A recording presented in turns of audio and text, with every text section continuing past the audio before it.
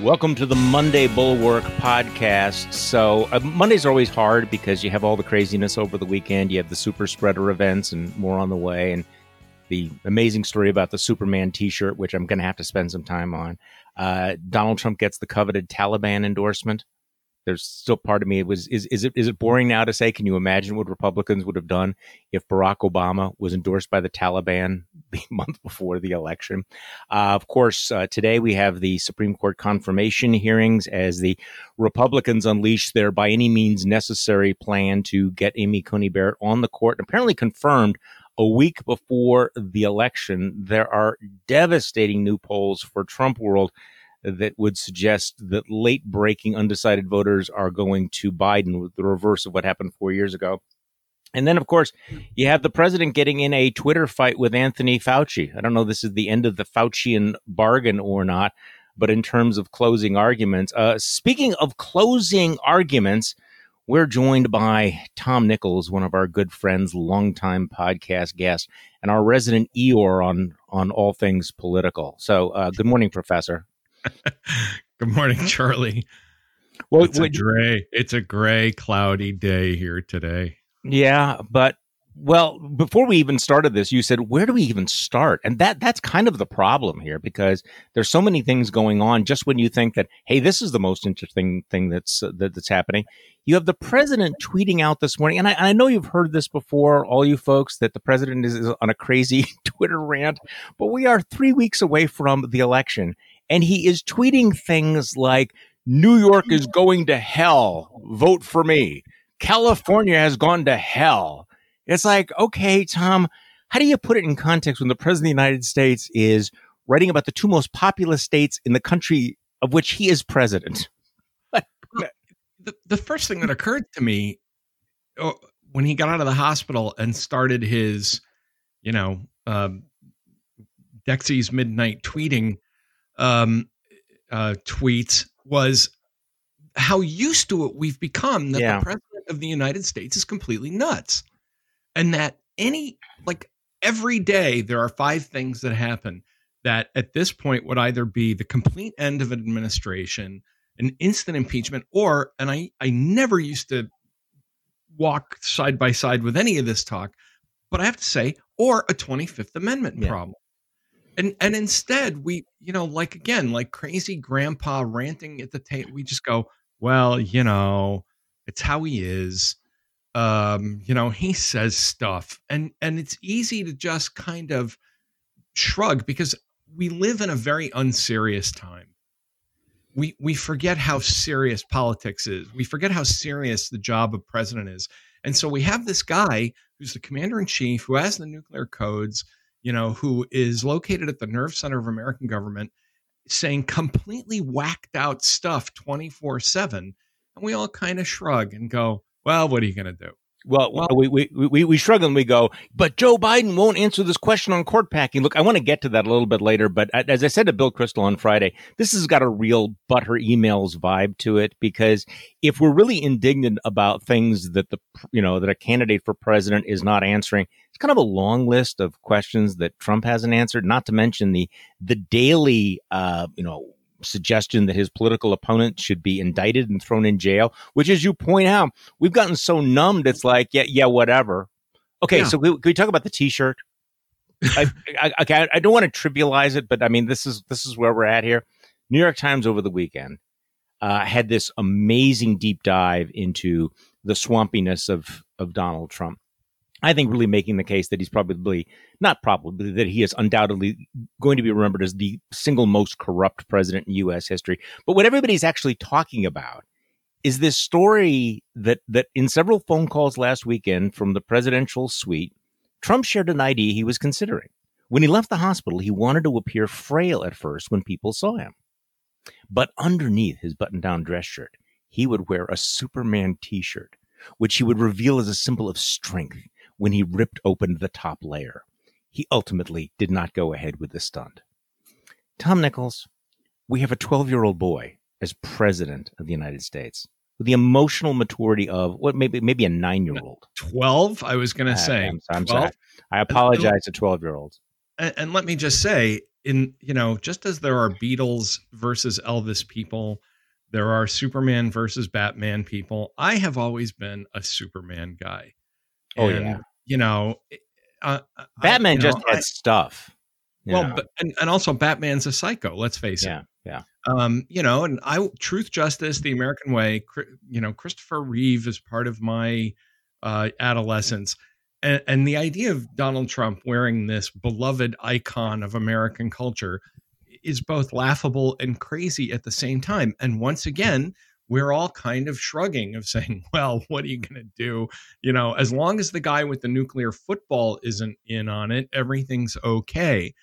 And I think, it shows you this kind of weirdness and double standard where Obama took pictures of himself with a selfie stick and goofed around in the Oval.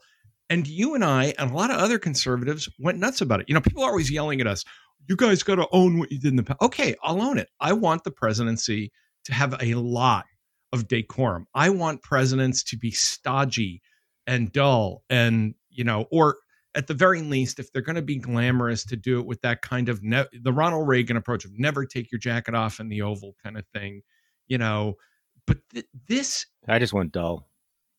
This is nuts. Yeah. And okay. So, mentioning the Superman thing, what occurs to me on all of this? Okay. So it is the, 9-year-old boy mentality, but if he would have done it, and he's going to do it at some point. Once he gets it, he's going to do it at some point. And you know what that's going to do? That's going to ruin Superman. Exactly. It's like you have everything you touch turns to marred, and you've appropriated one thing after another. And please, just do not let him. He ruined Superman. Well, he ruined red ties. I'm not giving up the red tie. No, I'm sorry. I mean, I was actually in a men's store and I made this joke, and the guy behind the counter, this is a place in DC, and he said, "Oh no, we're not selling." He's like, "We definitely have not been selling, red ties as much," and it just was kind of made me laugh because the few times I've pulled out a red tie, my wife just kind of shakes her head. She's like, "No, can't do it. Can't do it." Okay. You know what, Tom, you're going to take me down the rabbit hole now, or at least I'm going to go down the rabbit hole now, because that if he does the Superman thing, we're going to get the whole narrative. The Superman was always a fascist symbol, right? Isn't he the Ubermensch? Isn't this like Nietzsche? Isn't the first time? Except he was created by two Jewish guys. So I'm not, of course, facts don't really matter in a debate like that. But I think, the people that have said he's not Superman, he's Zod. No, even Zod was brave and a general. I mean, they're always comparing Trump. He's not Zod. People on the left are always comparing Trump to these, fascists like Hitler or Mussolini.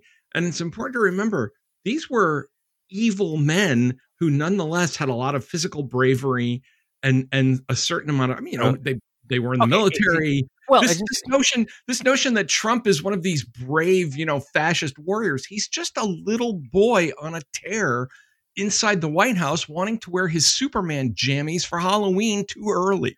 Yeah, little Lord Fauntleroy. I mean, let's not. But there is this idea of Trump out there. I've actually been kind of thinking about writing something about this, because I've been reading a lot of stuff from Trump world and talking to people, and what's very clear is that what they support is this sort of fake, pornified idea of Trump, not the real guy. So in their mind, he is strong. He's superhuman. He's got, a six pack. He is, sexually potent, as opposed to, the pudgy reality. But the idea of Donald Trump, and I guess the part of the problem is it's so disconnected from the reality that even when he is defeated, that idea is still going to be out there of kind of the super nationalist, identitarian Ubermensch.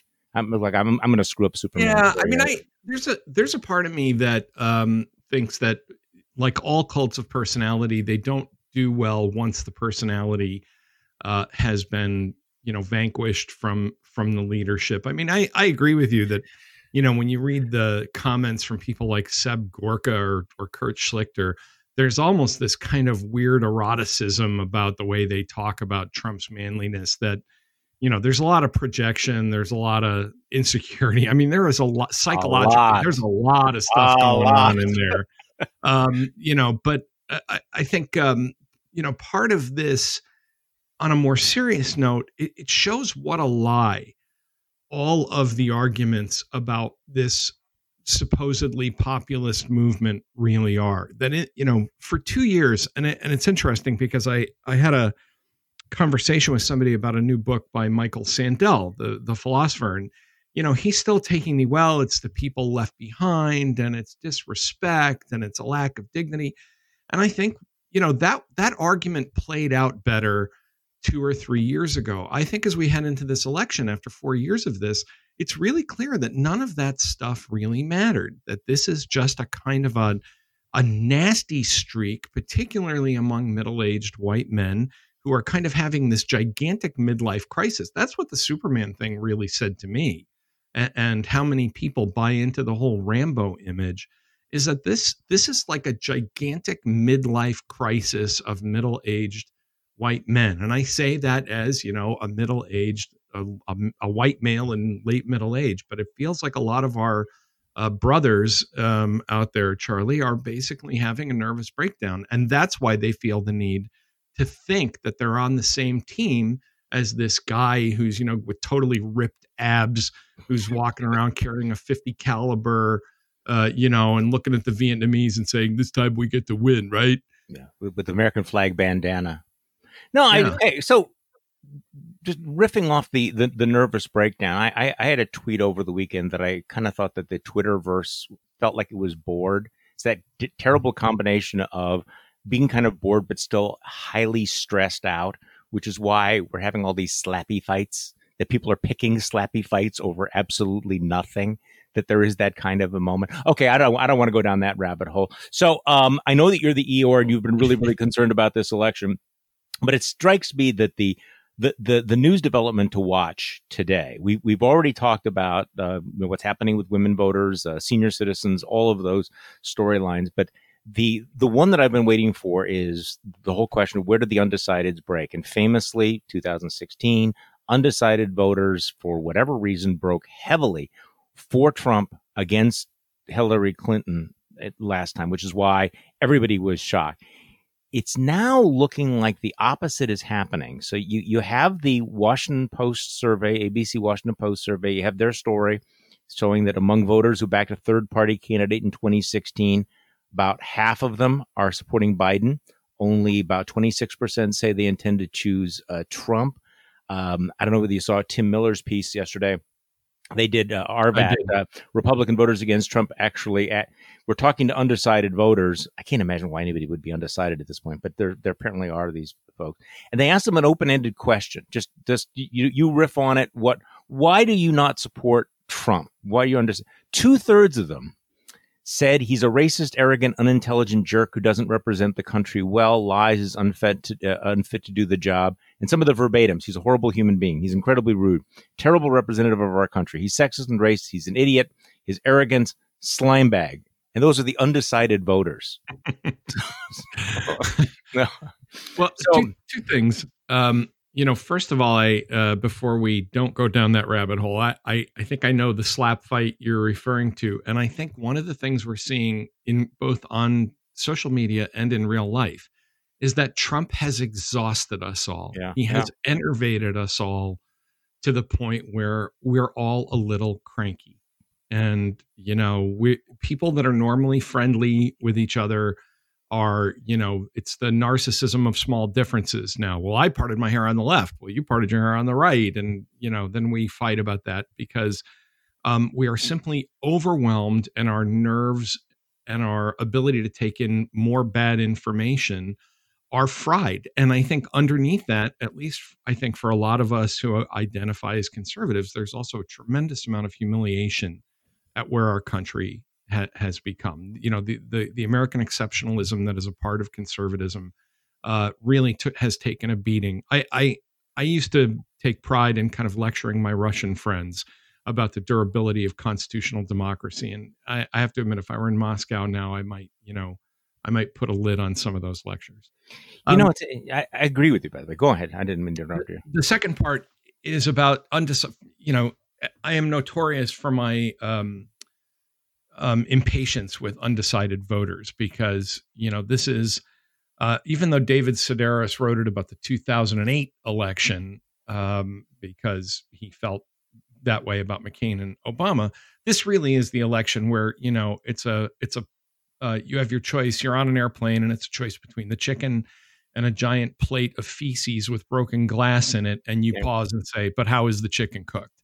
Yeah. And I think with the undecideds this time around, just like in some way, just like the last time, what undecided voters to me, and I am not a voting behavior expert, I'm a run-of-the-mill political scientist. I think a lot of undecided voters look for cues in society that give them a permission structure to go in the way they were going to go anyway. Right.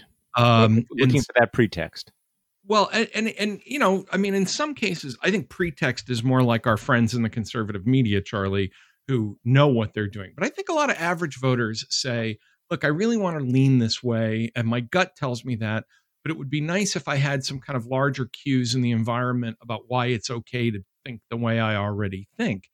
And I think in 2016, for example, you had a really forceful, and the media did not help this, by the way.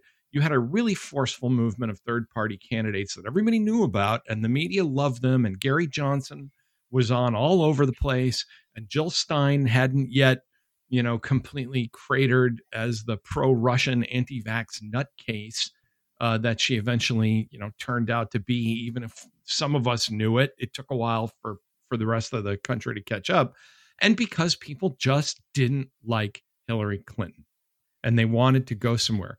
2020 is different. And this is where I have to, before the show, you were asking me if my Eeyore, if I was doing my Eeyore moan, and the numbers, if I'm being a perfectly rational person, the numbers tell me that I can't be that depressed.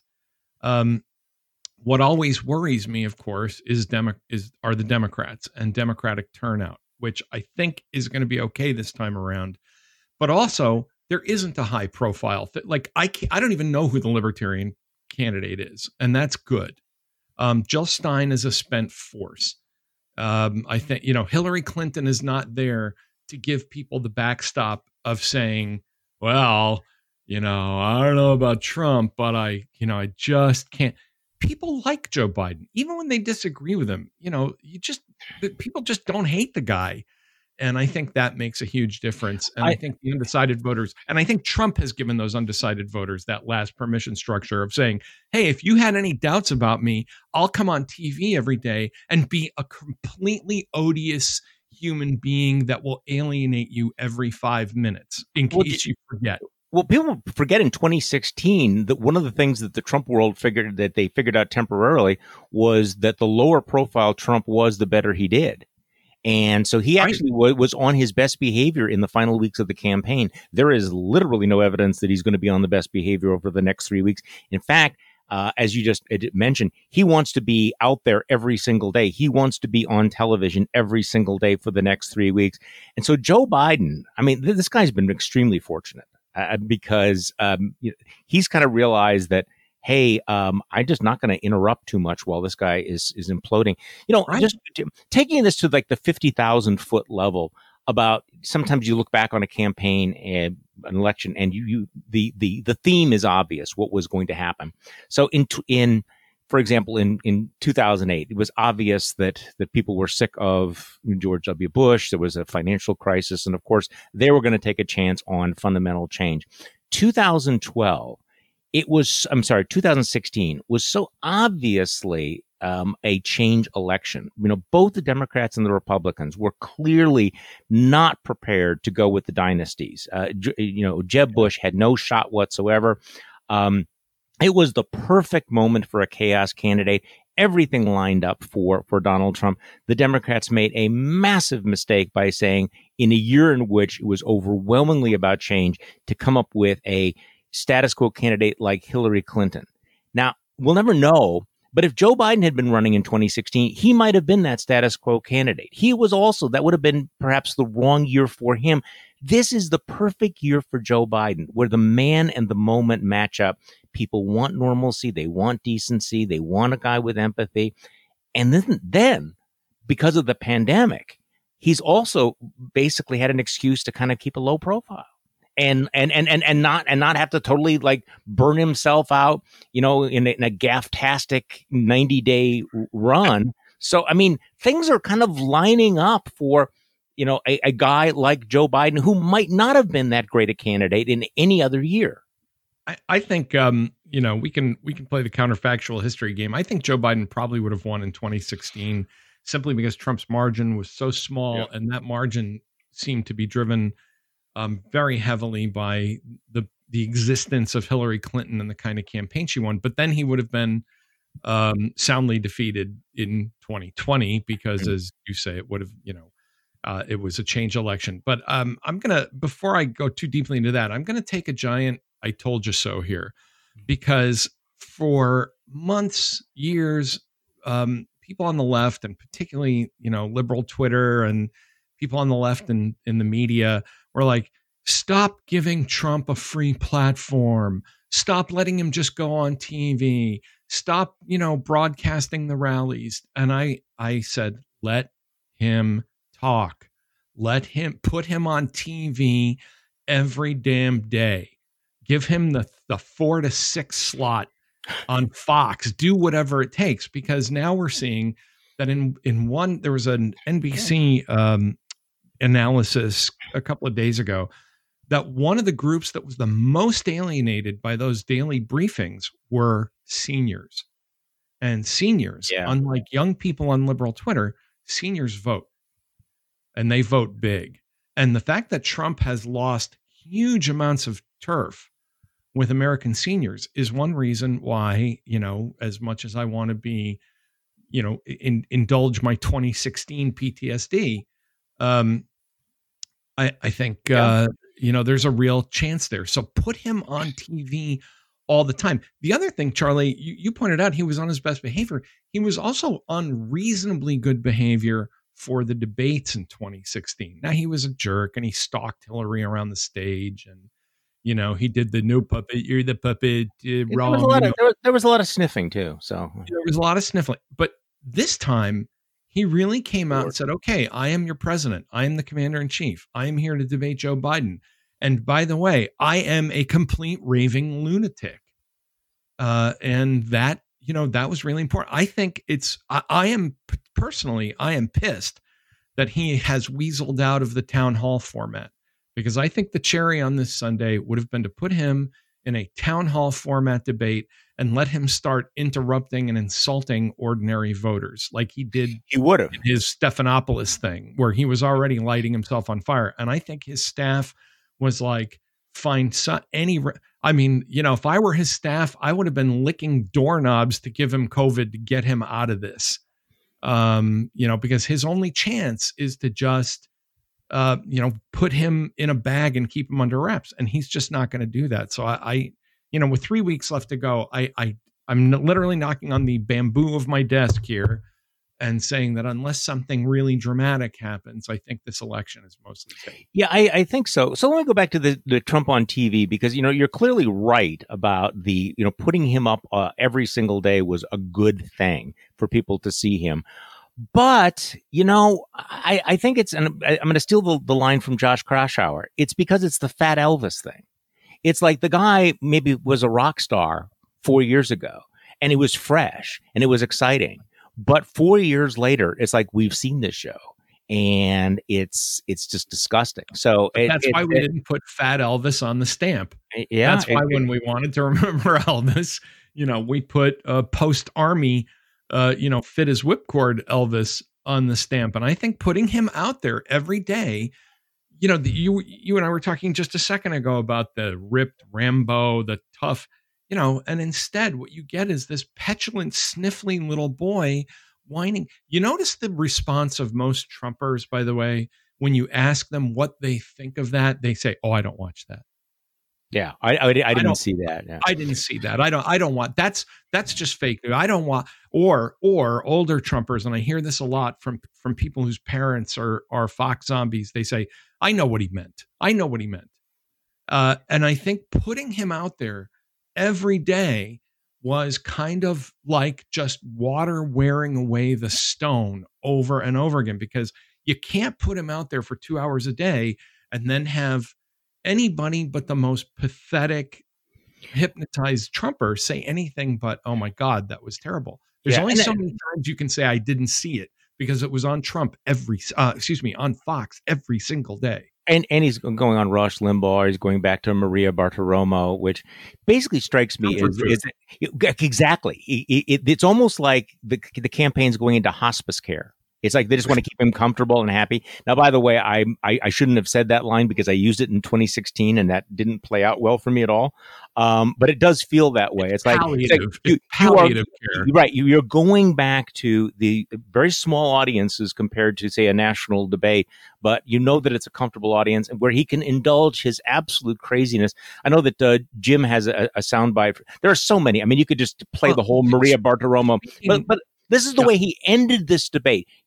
I'm not sure whether she ran out of time or she realized this. It's just getting too nutsoid. But this is the end of his discussion yesterday morning. The FBI quote. And the FBI, look, the greatest people in the world are in the FBI, but the top people were scum, absolute scum. Okay. And they did a horrible job for our country.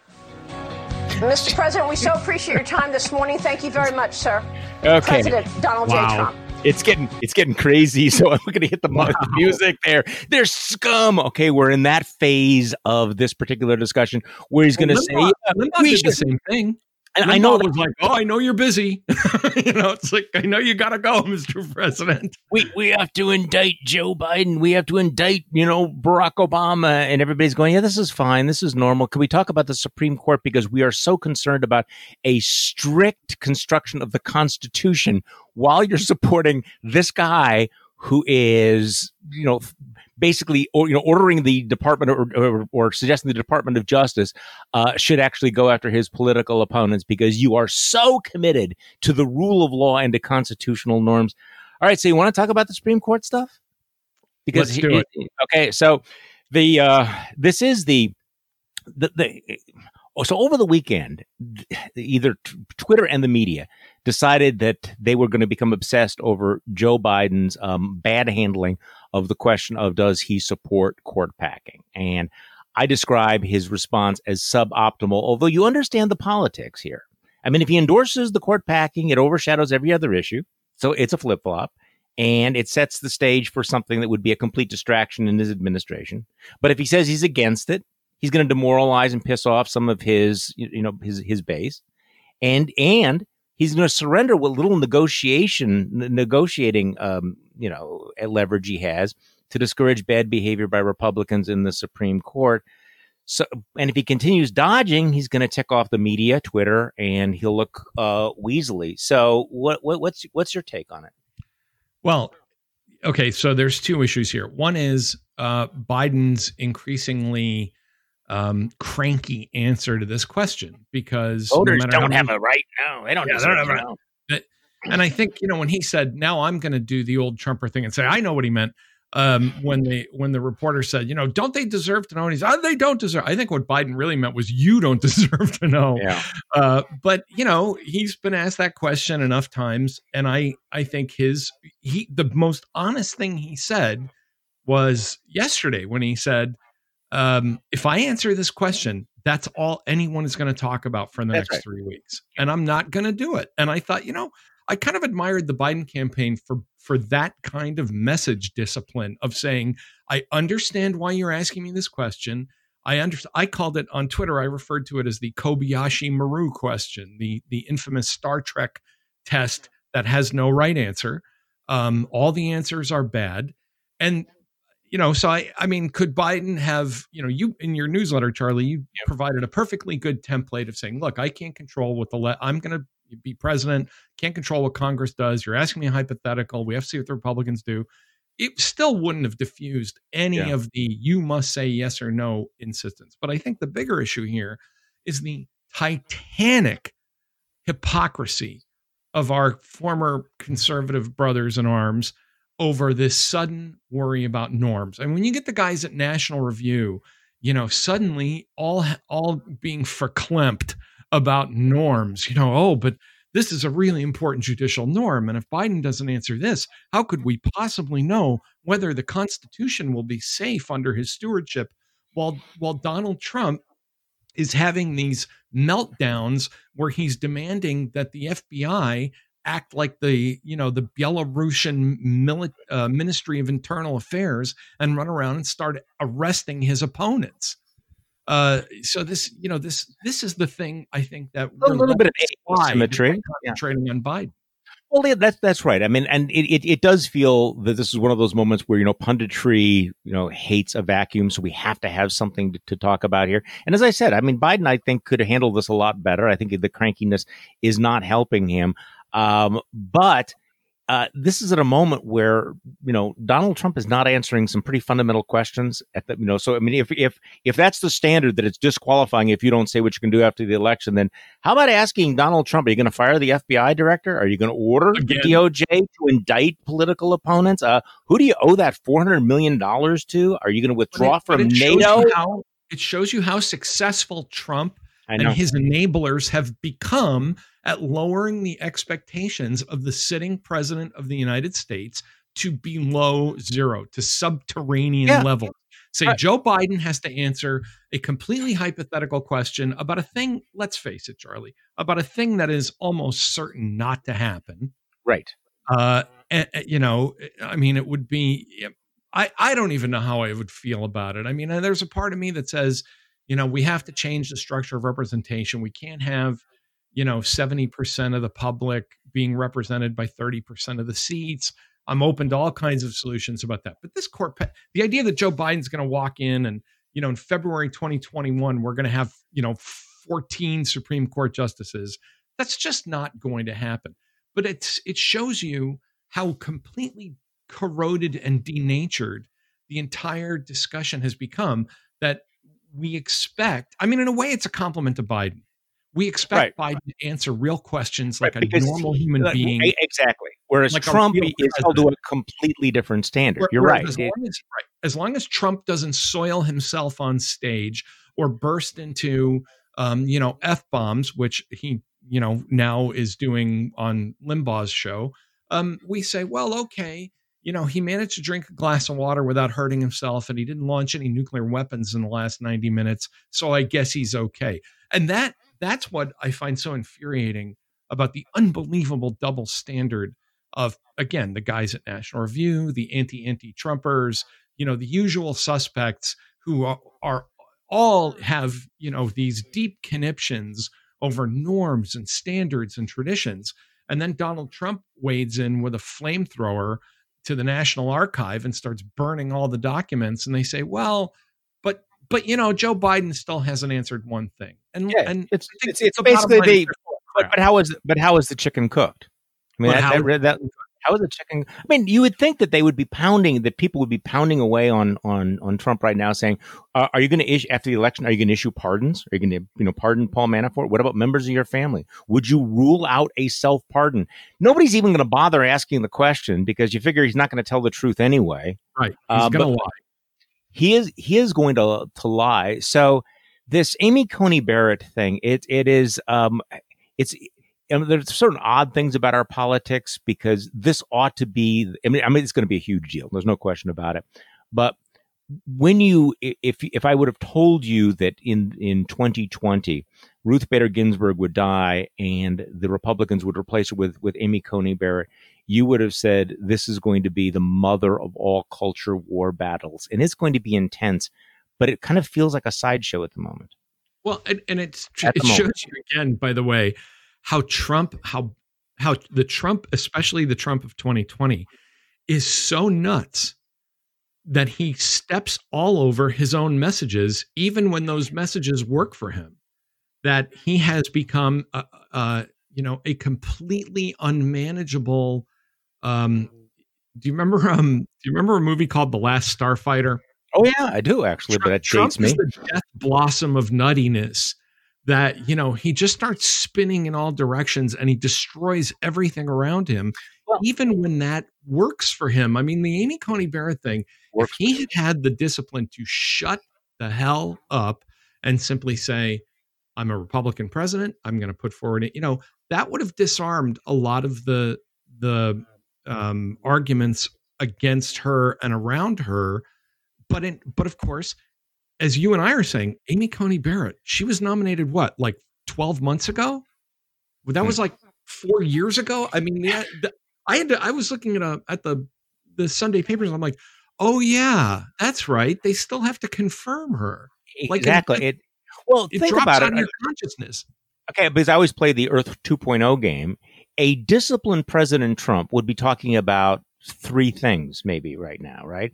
He would be talking about the Supreme Court justice, right? And just discipline, focusing on that, all the issues involving that. He'd be talking about the economy and what he's going to do for the economy. He would have before now worked out a stimulus package so that he could send out checks to people, right? Those three things. And you could probably come up with another, a few others.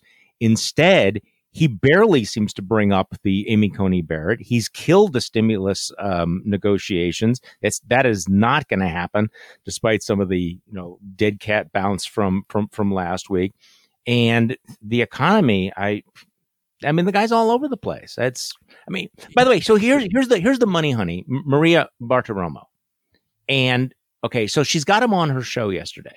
It's all about the economy. Did you hear this one question she asked him? Mr. President, as we wrap up here, are there UFOs? Well, I'm going to have to check on that. I mean, I've heard that. I heard that 2 days ago, so I'll check on that. I'll take a good, strong look at that. But I will tell you this. We now have created a military, the likes of which we've never had before in terms of equipment, the equipment that we have, the weapons that we have, and hopefully, hope to God, we never have to use them. So, try to imagine you're her and you're like, okay, we have all this economic stuff to talk about the stimulus package, but I'm talking with Donald Trump. So what the hell are there UFOs? Well, and his answer is right on. We will not go into that night. We will fight for our survival. Today we celebrate our Independence Day. Our military is the greatest. I'm sorry. What are we going to do? To paraphrase Will Smith, we're going to get up there and whoop ET's ass. I mean, what was that answer about?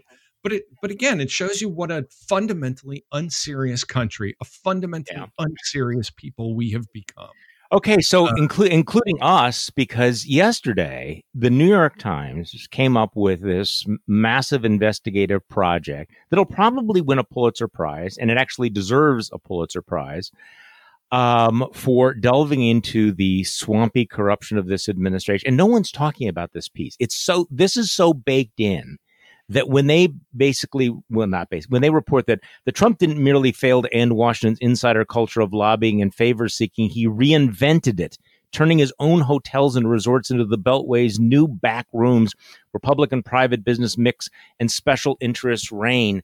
And it's like, yeah, let's move on. I mean, I guess we have so internalized the degree of his corruption that a story that would have dominated any other presidency is almost an afterthought. But again, Charlie, it's telling you something else. And this is really important. One of the running gags that I do on Twitter for 4 years is, because this is what the working people of Ohio and Indiana wanted, right? But there is a serious point underneath all of this, which is that all that discussion that Americans are tired of corruption, Americans are tired of the elites, Americans are tired of the inside deals, Americans are tired of what goes on in the rooms they don't know about. That turns out to be nonsense. Americans have an incredibly high tolerance for corruption. What this really says is what Americans have become are tribes who only object to corruption when it's not their guy doing it. And that's, I think, says something terrible about moral rot, about the collapse of our civic virtue, the collapse of our commitment to a culture of constitutionalism and the rule of law, that we only seem to object, the public, only seems to object when the corruption seems to be falling on people who are out of favor with us at that moment. And so, to me, 2016 was the swampiest election ever, that you were going to have this, you had these two corrupt New York oligarchic families. That was like a Russian election rather than an American election.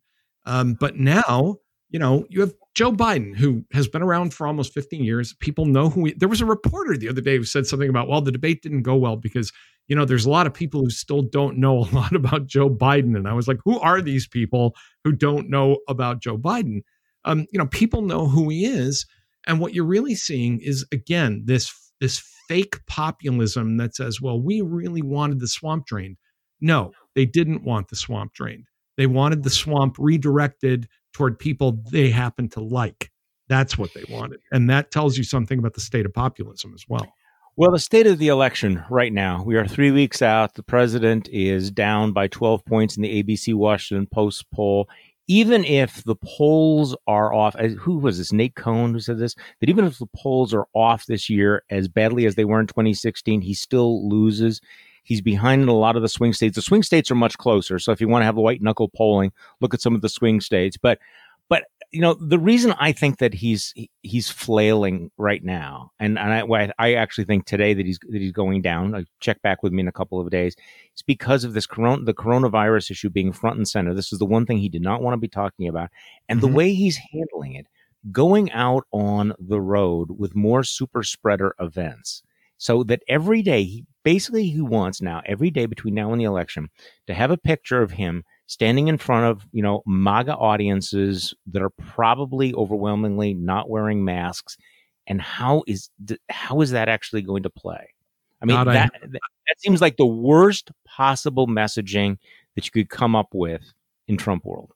And that's why I hope he does it. And I hope it's televised every day, because it is amazing to me the way he handled being at Walter Reed and coming out of Walter Reed. Look, people, aside from the cult, aside from, the zombies, I've been walking and getting my exercise, I've been listening to World War Z because it just seems appropriate in terms of strategy for dealing with this election. Aside from those people, there are plenty of normals in the world who understand this is bad. And this is a really bad thing. Yeah. And that, that is going to cost him support. And Trump I think it's a reminder that Trump doesn't care about anything as long as he's getting that narcissistic crack hit from his base. And so on the one hand, I know it would be bad for him to go have these events, but these people, they're going to do this anyway. So you might as well gather them all together. And I hope Fox televises it every single. Oh, there'll be pictures. I mean, the polls would suggest that the bottom's just falling out on the pandemic response and the way that he's handling it. And so what is he going to do? He's going to double down. I think another indication how bad things are is his obsession with getting out Hillary's emails. I mean, this is beyond parody. It's like getting laughable, Yeah. It used to be we'd say, "Oh, Hillary's emails," and that was a joke. Your temples, and now it's like, yeah, okay, whatever. Oh, and you're gonna indict Obama. I mean, Saturday Night Live this weekend did a joke about, if you woke up from a coma, it's 2016 because Trump is trying to indict Obama and get Hillary's emails. It's the only thing he knows how to do. And it's interesting to see that all of these greatest hits, along with his obsession with, the COVID rallies, as you were saying about Barrett, it blows all the other headlines. Now, sometimes it blows the headlines off the page that you wish were there, like his taxes, but it blows all of the news off the front page. This is all about him and COVID and his kind of manic weirdness, because the one thing Americans don't like, I think, in both parties, is they get bored with relitigating previous elections. That's usually never a great thing. It's certainly never a good thing for the incumbent to relitigate the election that actually gave him a victory. Okay, He can't help himself, and there's no one around there that can provide the discipline. I mean, there might have been at one point in his administration somebody saying, you should talk about this, don't talk about this, but he can't help himself. So the other story that we're getting is that Senate Republicans are trying to bail on him. They're trying to distance himself from him. Hey, a little bit too late. If only they had been warned, huh, Tom? Right. It's 3 weeks in. It's too late for that.